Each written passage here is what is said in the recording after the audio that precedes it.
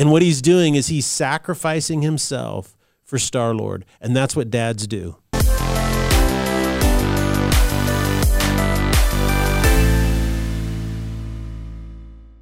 Ladies and gentlemen, welcome to the Salty Pastor Podcast, a podcast dedicated to helping you learn and grow in your journey of faith. It is a journey that you have to take on your own, but we can come alongside you to help you and encourage you and challenge you and tell 201 episodes worth of bad jokes along the way. Annoy you for only 30 minutes twice a week. My name is Jesse Mayer. I will be your host, and we cannot do the Salty Pastor Podcast without the Salty Pastor himself, Dr. Douglas Peak. Hey, it's good to be here, everyone. I'm glad that you're joining us. I'm glad that you are listening and participating in this. We just hope that, in all seriousness, this is an addition and a help to your faith, and that you're learning how to clarify what you believe and learning how to really establish what you believe on a foundation of knowledge. You say, I know what I believe and why I believe it.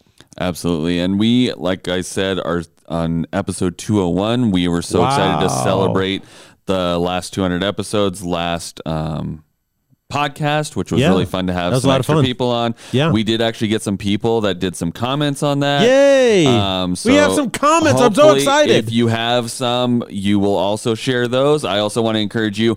We do have those new podcasts out. Some people got a little confused, and that was partially my fault.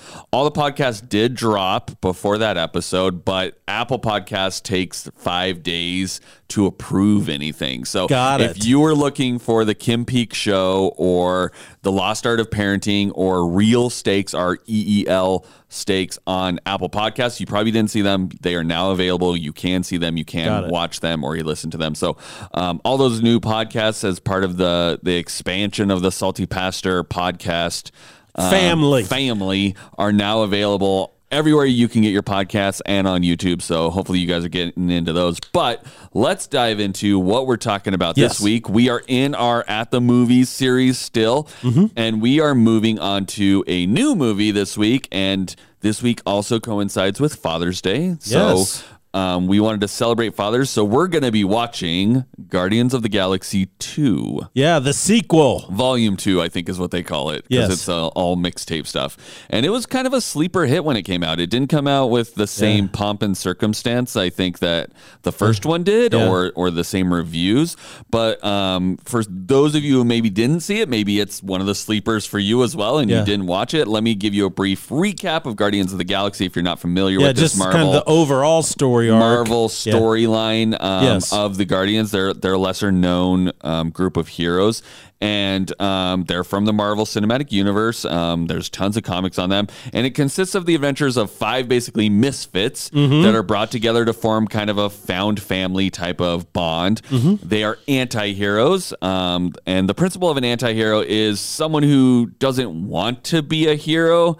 They don't necessarily have the same moral clarity that you see from like Captain America or these other more prominent heroes. It's sort of morally vague more often than not. They are morally compromised. But they end up doing something heroic and great despite this lack of clarity and despite their desire to not necessarily want to be the heroes. So. And that's what I like about it is because, well, first of all, it's funny, and there's a lot of old references to the 80s and the 70s, even 60s. So I enjoy that. But the bonds of how a family are made are addressed in this story arc. It's how do these people actually become a family and stand beside each other.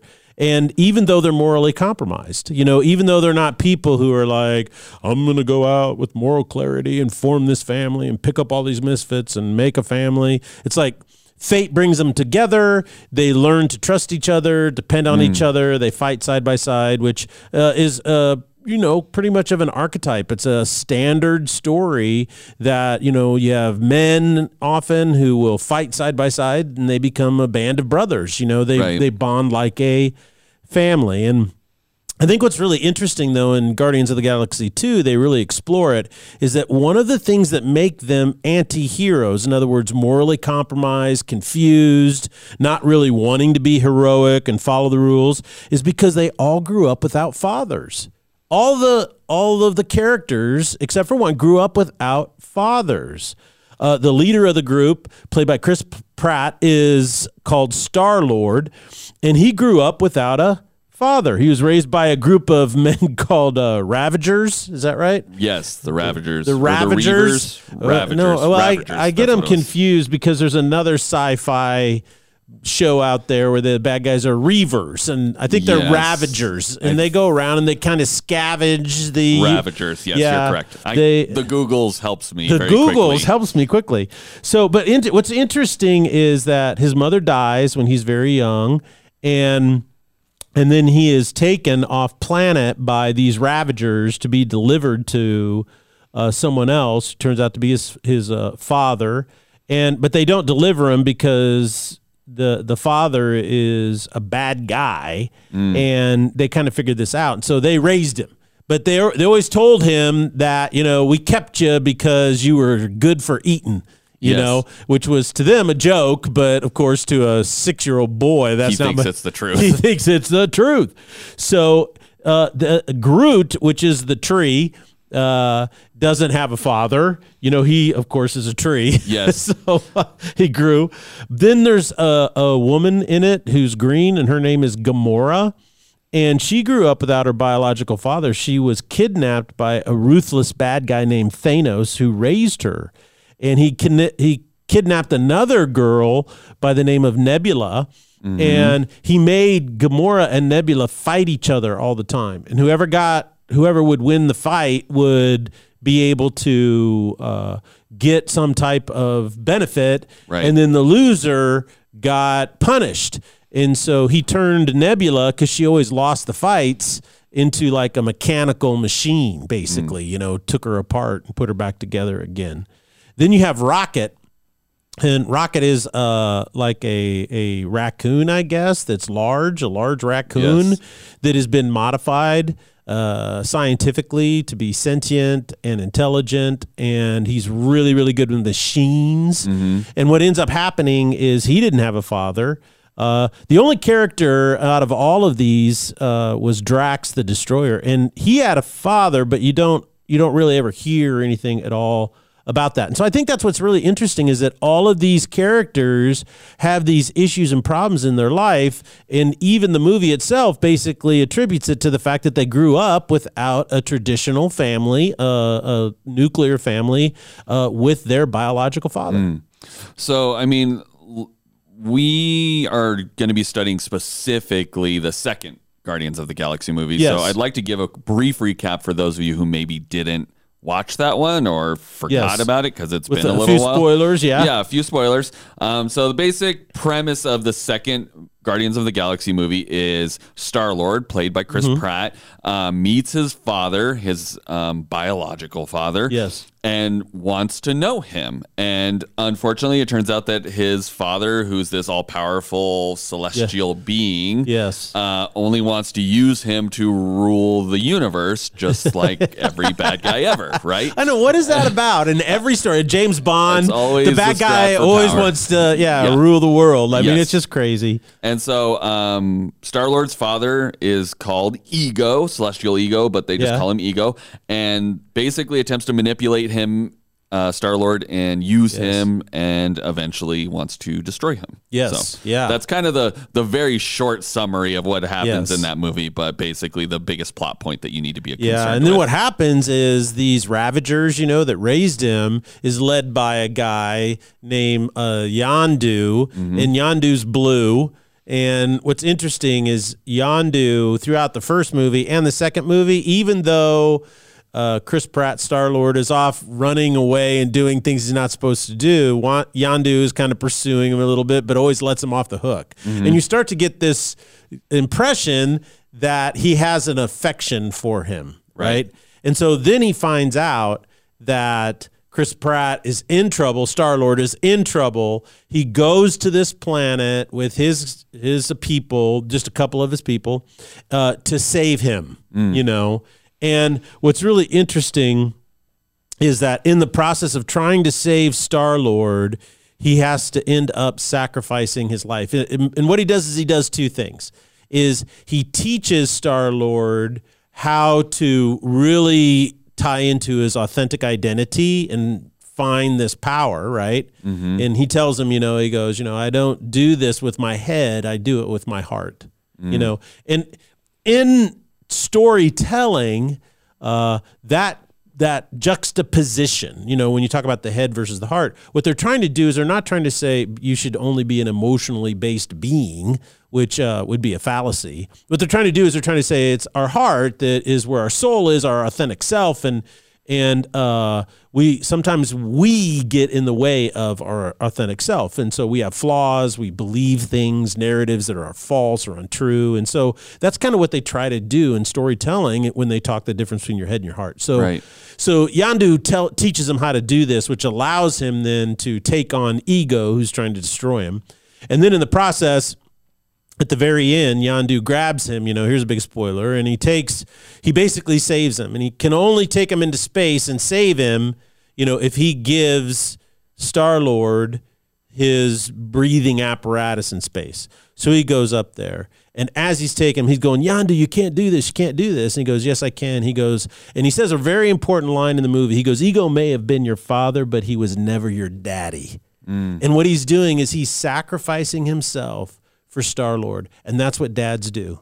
See, that's what dads do. Fathers don't do that. Fathers can, in storytelling, often be that emotionally distant person that just wants to use their child for their own ends, live vicariously through them. Mm-hmm. And we see that on occasion when a father drives his son to be the perfect athlete, Right. I think a perfect example of this is a quarterback by Ryan Leaf, who was just incredible throwing motion. No, it wasn't Ryan Leaf. It was another guy. What was his name? I can't, suddenly blanks on me, but he was a young man who had a perfect throwing motion, but his dad was pushing him. And then, he played a little bit of college, goes to the NFL, and then he flames out because he has no idea who he is. He was only living his father's dream, basically.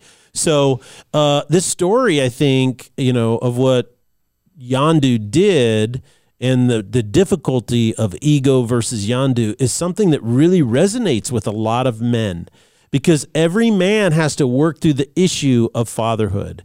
How do I relate to my own father? There comes a point in every man's life where he wishes the relationship that he had with his father growing up would have been different, would have been closer or better. What does it mean to be a good father? What am I going to do now based on my own experience? And then that leads to even deeper biblical themes, which are, how is God my ultimate father? And it's interesting, in the New Testament, Paul tells us that God is really Abba, which means he's more of a dad than just this distant father. Yeah, that daddy, or that familiarity. It's a very intimate, personal connection. So what's the difference between a father and a daddy, and how do you know? And how does God go from a distant father to being your dad?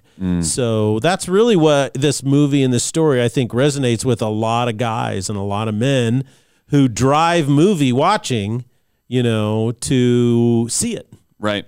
So we've kind of given a brief summary of who these characters are and why it's important and what happens in this movie. What are some of the biblical principles that we can explore based on what we're seeing in this movie?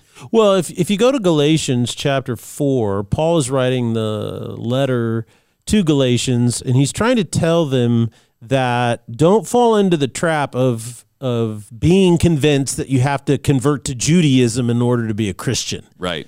And he's saying what that is that's an attempt to recruit you to a culture or a system. It's not designed in any way, shape, or form to connect you personally to God. And so in chapter 4, he's making this argument about the difference between a slave and a son. And he says, look, in a household, you're going to have a servant, or a slave. Their idea of slavery is totally different than ours. See, today we are predominantly taught what is called chattel slavery. What chattel slavery is where a human being is denied their rights, and then they are bought and sold, and then they're forced into labor, regardless of what. Now, in this culture, you have to realize there weren't corporations, there weren't companies that went out and hired people. So every single person was pretty much employed, self-employed, right? Mm-hmm. And so what you would do is you would find yourself a family sometimes, and you could work with a family, or you could produce a good, and so there was a lot of self-employment, and maybe you were involved in manufacturing at some level. And so what happens is if you had decided to commit yourself to a family and work for them, you'd be a servant. You're a servant of the family. And, 95% of what was happening was agriculturally based in nature. So you'd live out on the little farm or the little whatever, ranch or whatever. And so what he's saying is, based on that, the kids of the servants or the employees are raised in the same way that the heir to the property is raised. He goes, verse 3 goes, so also, of chapter 4, book of Galatians, Paul writes, so also when we were underage, we were in slavery under the elemental spiritual forces of the world. So he's saying we were raised and we were under the power and authority of this world. He goes, verse 4, but when the set time had fully come, God sent his son, born of a woman, born under the law. So now we see the incarnation. And then he goes on to say this, in order to redeem those who were under the law, that we might receive adoption to sonship. Now, this is a very important phrase. What he's saying, that these Judaizers who say you have to be Jewish in order to be a Christian are wrong. They're just trying to keep you under this system of slavery. He said, when the time came, God sent his son, born of a woman, under the law, in order to free us from the law. See, redeem those under the law, because the law cannot redeem you. And he said that we might receive adoption to sonship. So now we become adopted children into the family of God. Verse 6, because you are his sons, God sent the Holy Spirit of his Son into our hearts. And this is why I always say is that the Holy Spirit is the divine presence of Jesus Christ in your life. It is the Spirit, then this Holy Spirit within you, that calls out Abba Father. So we see this very close personal term of endearment used, Abba Father. Verse 7. So you are no longer a slave, you are now God's child. And since you are his child, God has made you an heir. So your entire identity, everything about you has changed when you're redeemed by the blood of Christ. You are now adopted into the family of God, and your identity at its core changes. So we also see this theme kicking up in Romans chapter 8, where Paul writes something similar. He says, for those who are led by the Holy Spirit of God are the children of God. So he's saying that you can't be led by the Holy Spirit unless you've been given the gift of the Holy Spirit as a deposit of your salvation. So you can't have that until you're saved. And then he goes on to say, look, he says, the Spirit you received does not make you a slave so that you live in fear. Rather, the Spirit you received brought about your adoption to sonship. And by this we cry, Abba, Father. The Spirit himself testifies with our spirit that we are God's children. So in Judaism, Jewish people are subjects of God.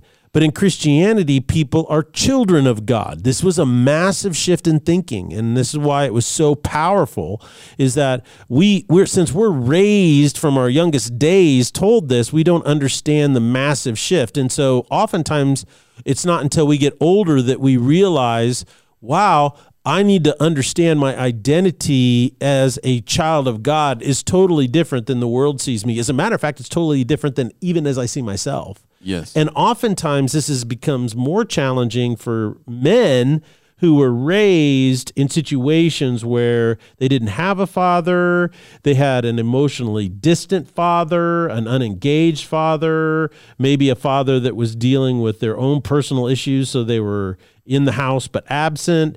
And so that you have to work through those issues because your earthly father gave you a bad identity. We believe things. So we have to then work through those things, and you only can work through them when you understand you've been adopted into a new family and you have a new identity. And so that's why this is such a really powerful thing. And I think that's why Guardians of the Galaxy 2 resonated with so many men and is such a great story, because it addresses these issues and how do we work through them as adults.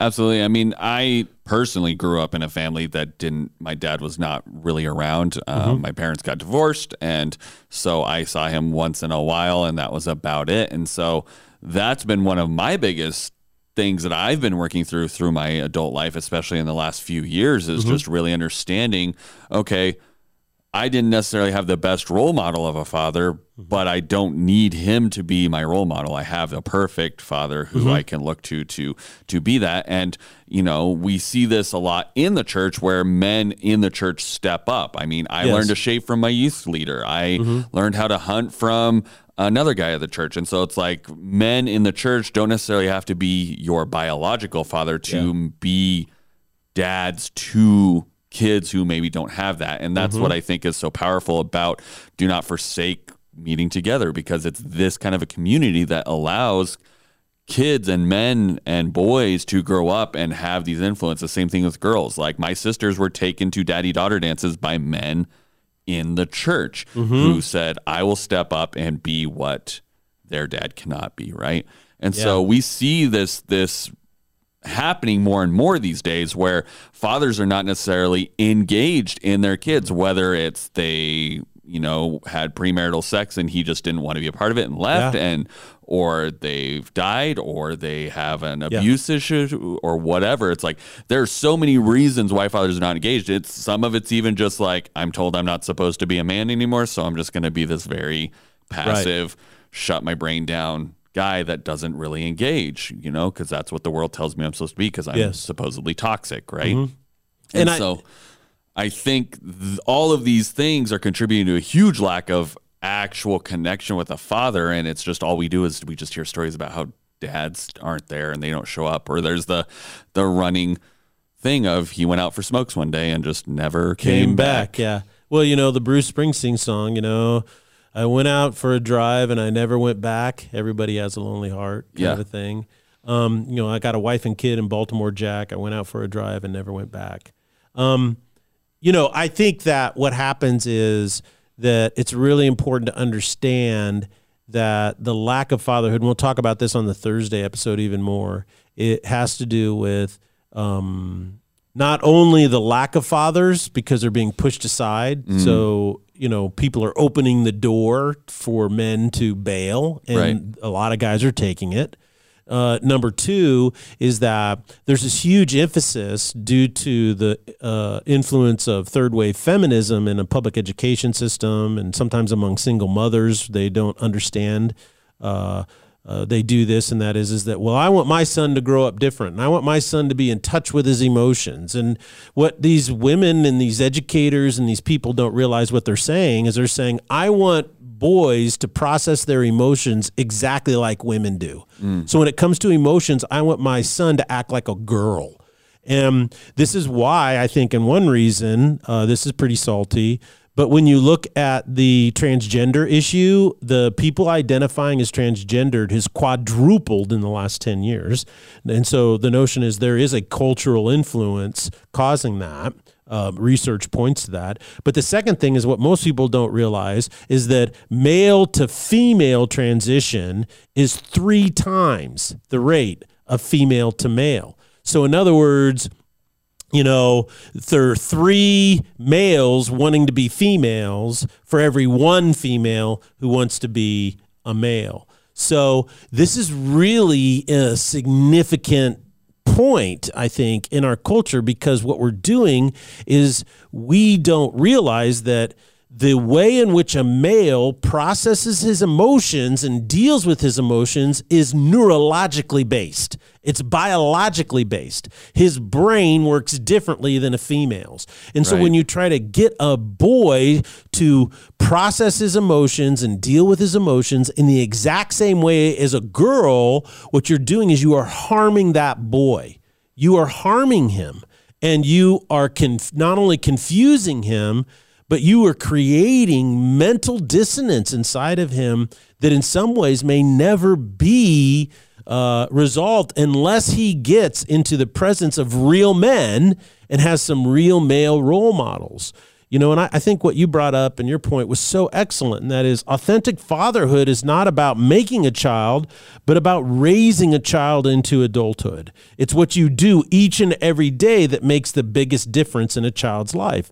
And you had men in your church that taught you how to do these things. They were there. They were present.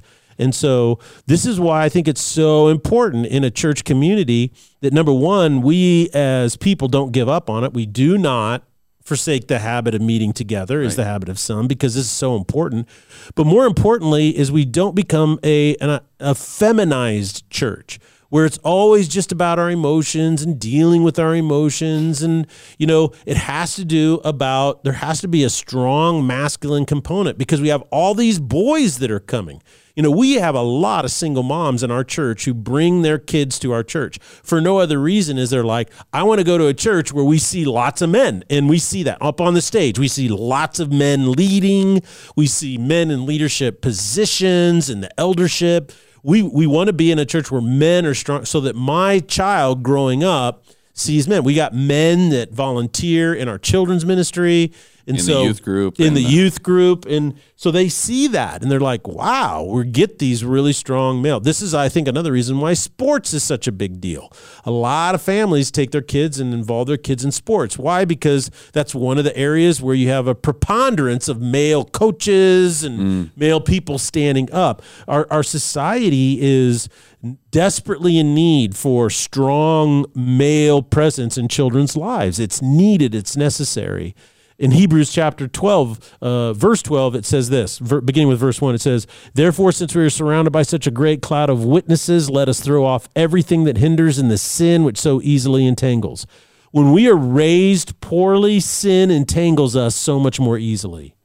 Let us run with perseverance the race marked out before us. To become the man and work through these things is a marathon, and you have to run it with perseverance. It's not going to be changed overnight. How do you do it? Verse 2, fixing our eyes on Jesus, the perfecter of our faith. So he's the pioneer and perfecter of our faith. So Jesus is the role model of what true masculinity is for men who grew up without fathers. Listen to what he says next. For the joy set before him, he endured the cross, scorned its shame, and sat down at the right hand of the throne of God.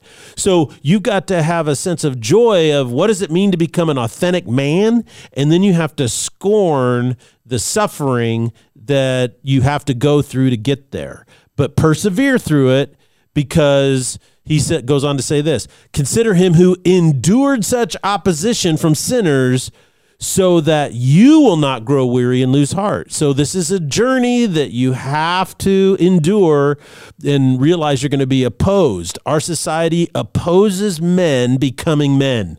And we'll talk about that more on Thursday. In verse 4, he says, in your struggle against sin, you have not resisted to the point of shedding your blood.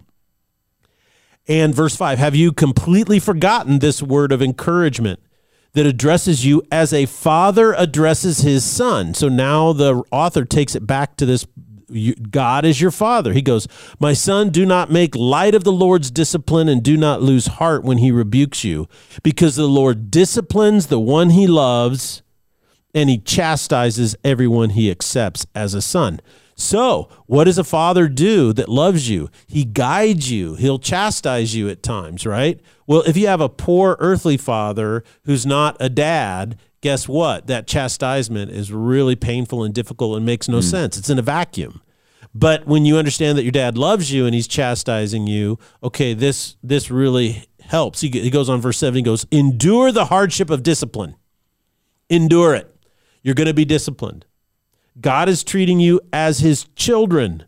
For what children are not disciplined by their father? If you're not disciplined, everyone undergoes discipline, then you are not legitimate. You are not true sons and daughters at all. Moreover, we have all had human fathers who disciplined us and we end up respecting them for what they did. How much more should we submit to the Father of spirits and live?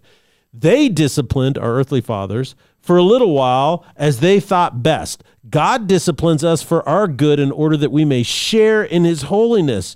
No discipline seems pleasant at the time. It's painful. But later on, however, it produces a harvest of righteousness and peace for those who have been trained by it. So just like ego, the world wants to undermine fatherhood for its own evil purpose. It's in opposition to it. But God, the ultimate Father, comes in and disciplines us and rebukes us and trains us and molds us and shapes us because he loves us. And this legitimizes his favor over us. And men find true freedom in being the fathers that their heavenly Father is calling them to be. So we're pretty close to almost out of time, but I just want to elaborate a little bit. What are the implications in a person's life if they don't have a father that guided them growing up? Well, I think based on this Hebrews passage, you got to realize that, well, for my formative years, my maturation process is hindered. So if you're a female that didn't grow up with a father, you have to understand that your value isn't any less. The favor of God in your life isn't any less, but you have to work through some of the things that are going to hinder you in your journey with God and throughout life. For instance, you're going to be hindered in what a healthy relationship with a man actually looks like and what is an unhealthy one. As a matter of fact, for some women, when you get adult, an unhealthy relationship will feel more natural than a healthy one. It will feel like, oh, this is what it's supposed to be, as opposed to a healthy one, which will feel out of sync. And so what you have to do is you have to look at righteousness and truth, and you have to compare the relationship or the other person with a righteous standard, not your sense or feeling standard. That's very important. This crops up for girls sometimes. They underestimate their value and their sense of worth when they grow up without a father, and so they try to find value and affirmation in males. They might believe that attraction, if I can attract a guy, then that means the guy loves me. Well, that's not necessarily true. This, of course, then leads girls to try and use men or manipulate men. They try to attract men. They try to bond men to them, and yet they are emotionally unavailable to those men except for when they need them. This is very unhealthy, right? Sometimes girls will develop unhealthy perceptions of what men actually are in need, and they make really, they'll say men are toxic or all men are this way. On the other side, young men who've gone through this process are not able to work through a lot of their unhealthy drives. What a father does is discipline you by saying, look, your drive is healthy, but just don't fulfill it you're hungry, right? Well, don't just eat donuts and candy, right. Go out and eat, a nutritious meal, exercise, build muscle. Your drive for sex and sexuality is a good thing, but don't go out and, find a harlot on the street because, that's bad. Right. Okay. So fathers channel our drives for males. But what happens is if some guys grow up, they realize, they may assume, I'm sexually attracted to this girl, so this must be love. No, that's just your hormones. And dads can see those things. And a lot of young men, they get in the haze of their hormonal eyesight, and they can't see any of the things that maybe the female is doing that are really unhealthy. But dads can see that right off the bat and try to steer them away. It says, look, son, you need to not be attracted to emotionally unavailable women who are really, really wounded and trying to use you for their own benefit. You have to be very weary of jobs that don't understand your value and want to help you grow. You have to understand that your own self-narrative as a young man is going to hinder you more than anything else. You have to get past the blame game, and you have to really get into finding, how do I take responsibility for my life so that I can influence the outcome, that I can direct my life. See, all of these things happen because of the father role in a child's life. It's critical for development in these areas. So last question. In this movie, Star-Lord realizes his real father, the one who really raised him, was Yondu, right? Yeah. he was there in his life after his mother died, unlike ego, right? Yes. And so how can we realize that God is ultimately our Father, the one that's always going to be there and who's actually raising us? Well, I think that's where you come to the point where you understand that as a man and as a young woman, that you're never going to find affirmation and value from the world. And you have to realize that you are flawed. Even if you were raised in a perfect family, you're flawed. And you have issues that you have to deal with and work through. And the only way to do that is that everything that happens on this earth is designed to point you to your ultimate Father. Jesus is your Father, your Lord, your King, your Savior. And so that's why you can only find your authentic self in him. Well, we just want to invite you guys to spend Father's Day with us here at Foothills. We're doing this really great Father's Day celebration with Dad's Root Beer, a photo booth, a popsicle stand. The kids in FH Kids are going to be making gifts for the fathers. It's going to be a great day celebrating the men in our lives that are making such a difference to the kids and the adults. We have some older generations here that are still making an impact on their kids and the little kids and the grandkids. So we're here to celebrate all of them, and we hope you guys will join us as well here on campus. But otherwise, join us on Thursday for another episode of The Salty Pastor. Blessings.